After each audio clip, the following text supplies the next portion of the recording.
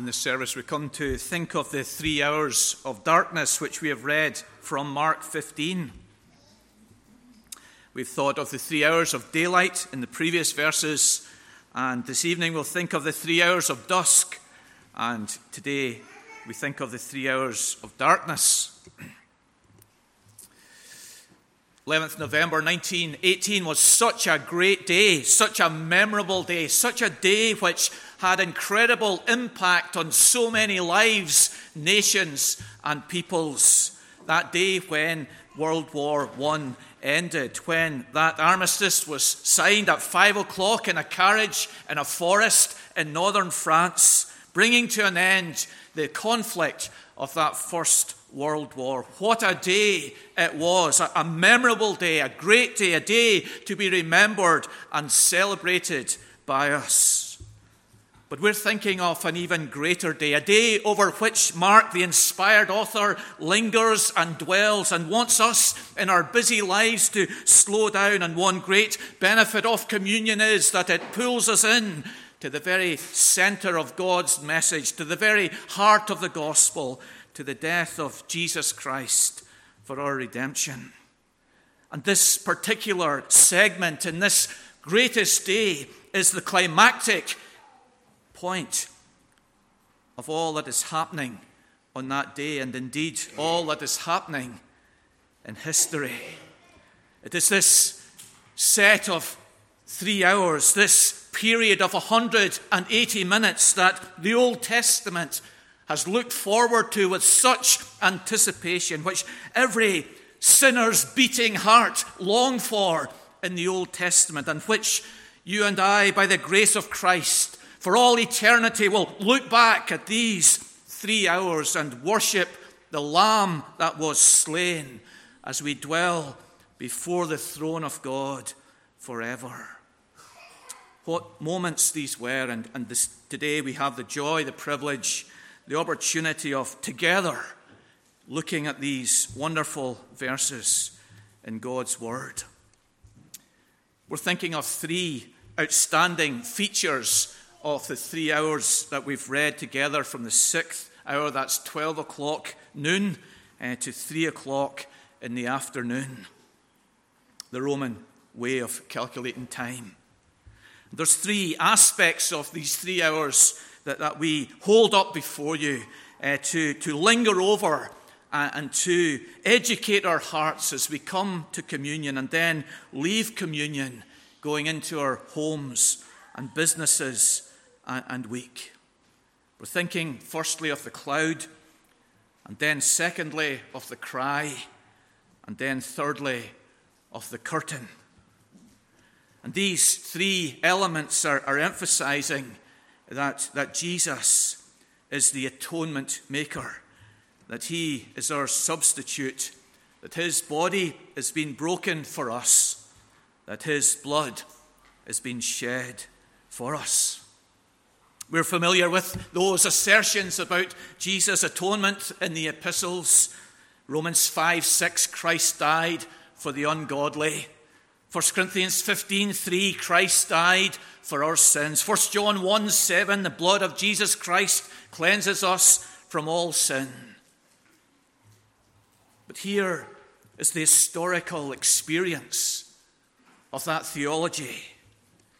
Here is the flesh and blood working out of Jesus entering into our place, and around that historical event in AD 30, there is these indications given in the cloud, then the cry, then the curtain, that Jesus is the Lamb of God bearing away the sin of the world. So let's think, first of all, of the cloud. In verse 33, when the 6th hour had come, there was darkness over the whole land until the 9th hour. 3 hours of darkness, 3 hours of special cloud covering over the moon and the sun at this time. 3 hours of swamping the land, probably Palestine meant here, into darkness. And what does it mean? This supernatural providence. What does it mean? I remember taking a funeral in Garva not so long ago, and it was the godliest woman who was being buried. But it was pouring rain. It was a really dark day. Umbrellas were up, shielding the Bible as I was trying to read at the graveside, and we were crumbled over, trying to hold ourselves together as the heavens were opening, and darkness was over us about 11 o'clock in the morning. And I had 3 readings. The last reading was from Revelation 22 about the glory of heaven. And just at that very moment, this incredible ray of sunshine broke upon us. And I couldn't see the words on the page. It was so bright. And every one of us standing there smiled to ourselves. What a providence this was. An encouragement to us of the glory of heaven for the departed believer. But this is the opposite. This is the darkness that's covering the land for 3 hours. And what does it mean? Why does it come? Why does God bring it down here outside the gates of Jerusalem as his son dies? One reason perhaps is that this is creation mourning. Their Creator has come into his creation and been rejected by the works of his hands, and creation made and upheld by Jesus mourns at such rejection.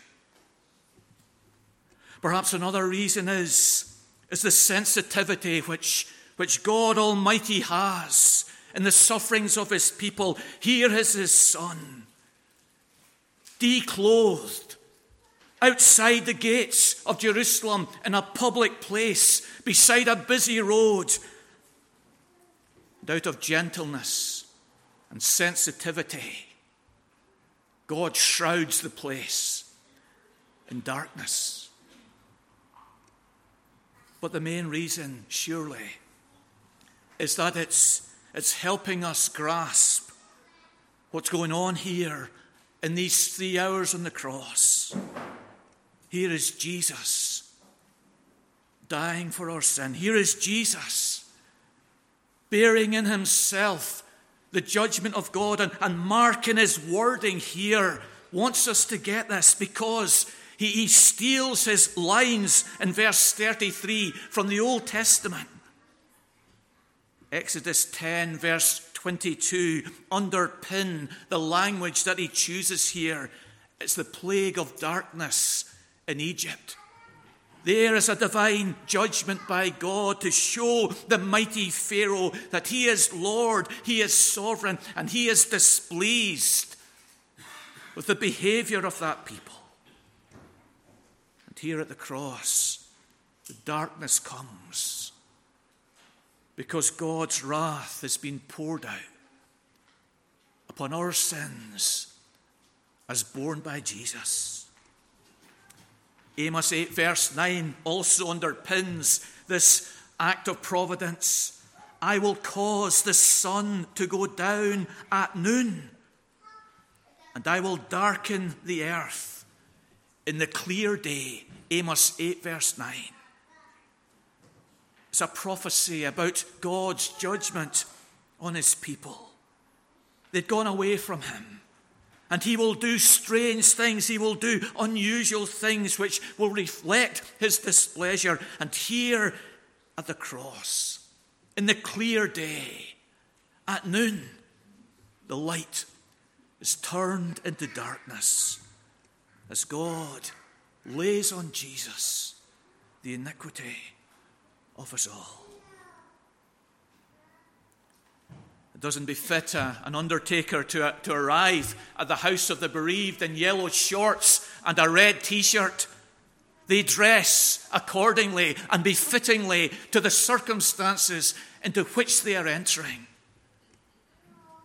at the cross as Jesus dies for the sin of the world. There are no blue skies. There is no bright sunshine. There are no birds singing.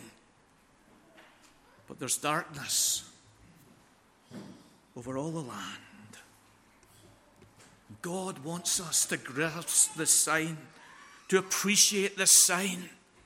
He does so by the extensiveness of this. The land, some claim it's the whole world. Others claim it's the land of Palestine. Either way, it's more than the city of Jerusalem. This is an extensive darkness in its geography, and it's extensive in its duration. For 3 hours. An eclipse generally lasts for 9 minutes. But for 3 hours, there is darkness over all the land. We come to communion today with hearts full of gratitude, full of praise, full of thanksgiving that Jesus went into the darkness, that you and I will never go in to the outer darkness which we deserve.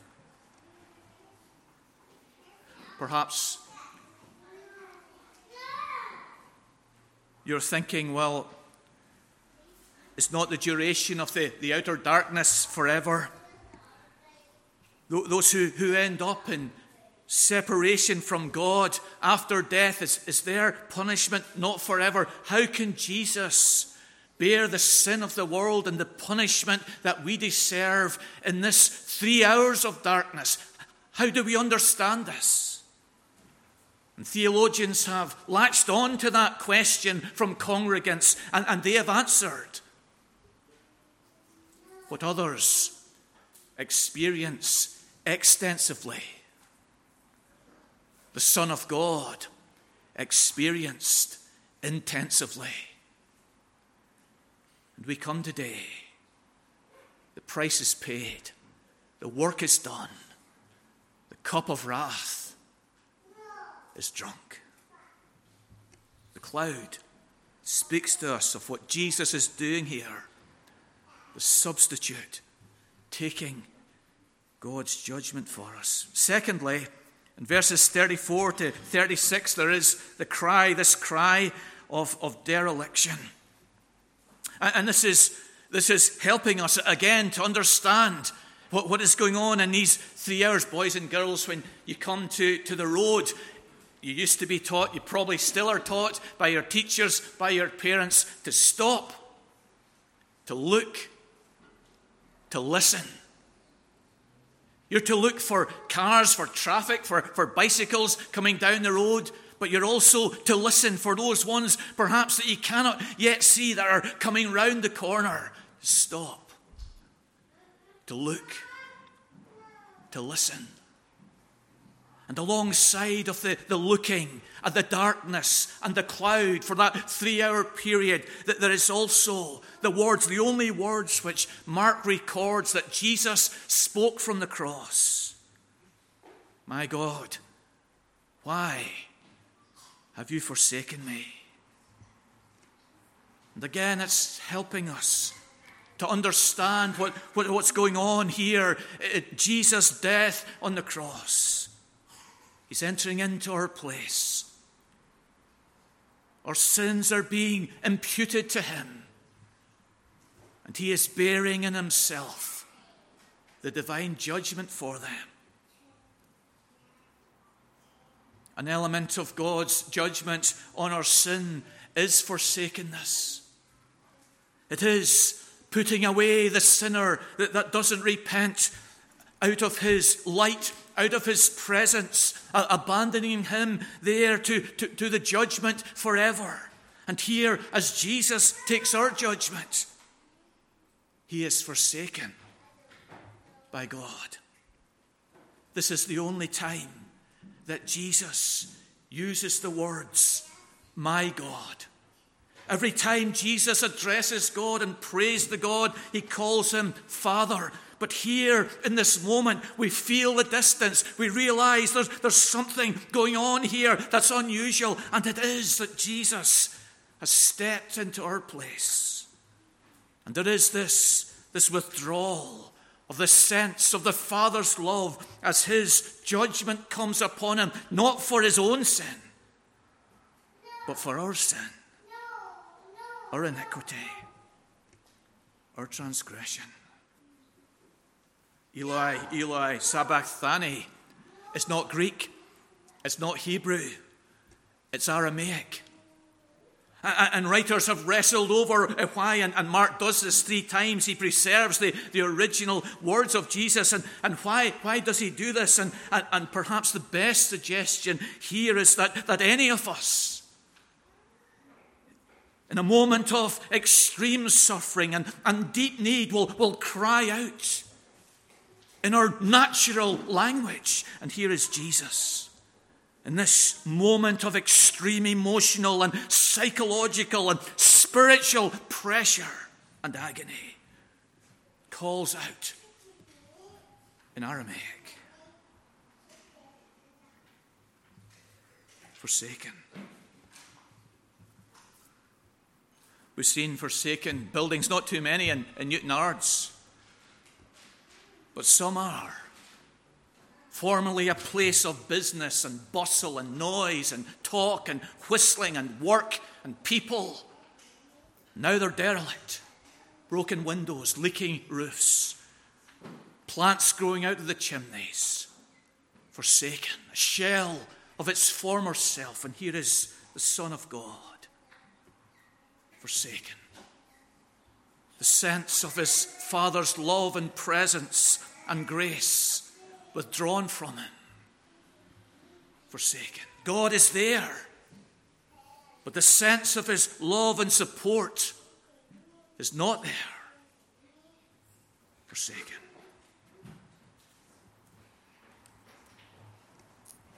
What words are these? Mark is pulling us up close now, isn't he? Right to the very cross.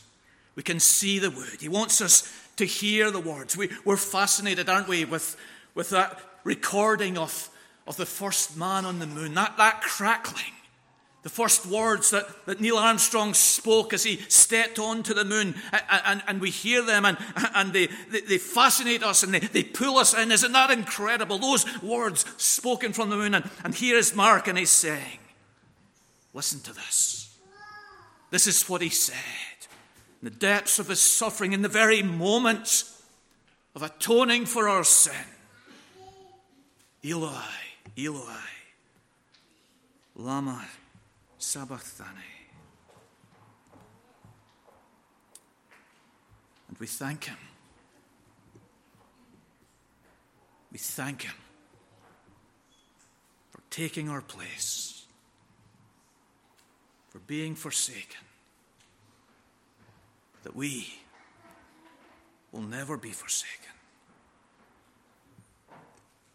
The cloud, the cry, and then thirdly, the curtain. Verse 38, the curtain of the temple was torn in two from top to bottom. This was a 25-meter curtain. It was deeply, heavily embroidered. It was the centerpiece of all the tabernacle furniture. But once again, the verse indicates God steps in here, verse 38, from top to bottom. Supernaturally, this curtain which separated it, and I think it's the inner curtain, no, the text doesn't say that, but Hebrews seems to indicate this, the inner curtain, which separated the holy place from the most holy place, through which the high priest alone could go one time per year. This curtain of separation, which kept the people out, was torn from top to bottom.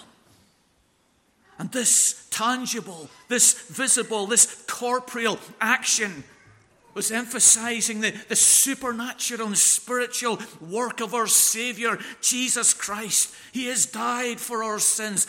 And as a result of this, the curtain is torn in two. What does it symbolize then? What does it mean? Well, it means, doesn't it, that the ceremonial sacrifices and rules are finished. The temple is over. The priesthood, the offerings, the incense, the tabernacle temple building has come to an end. The rending of the curtain indicates that Christ, the substance, has fulfilled all that was typified in the Levitical laws. It also indicates the destruction of the temple in AD 70, of which Jesus prophesied in chapter 13 of Mark.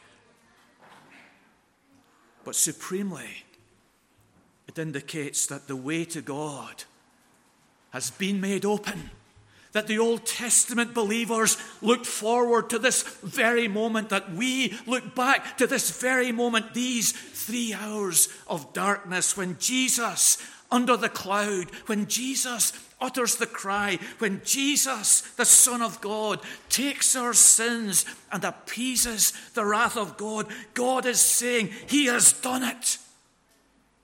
The way is open, and any child, any teenager, any man in any continent can come to me through the merits, through the work of Jesus Christ. The most visited place in the UK is Buckingham Palace. It's received for many years the best awards for groups, and 300 groups a day would visit Buckingham Palace. They want to be in the presence of the Queen. They want to see where she lives. They want to be close to her. They want to be familiar with where she lives. God's allowing us in. He's opening up the curtain. The way has been made by Jesus Christ in laying down his life in the broken bread and the poured out wine. Jesus gives his life that you and I might live and enter into the presence of God, that we can receive forgiveness and reconciliation with God, that we can draw near in prayer before our God, that we, after this life, will dwell in the house of the Lord forever. And so we come to communion today with humble hearts, but with grateful hearts. He entered the darkness of God's judgment for us. He uttered the cry of forsakenness as he stood where we should stand forever.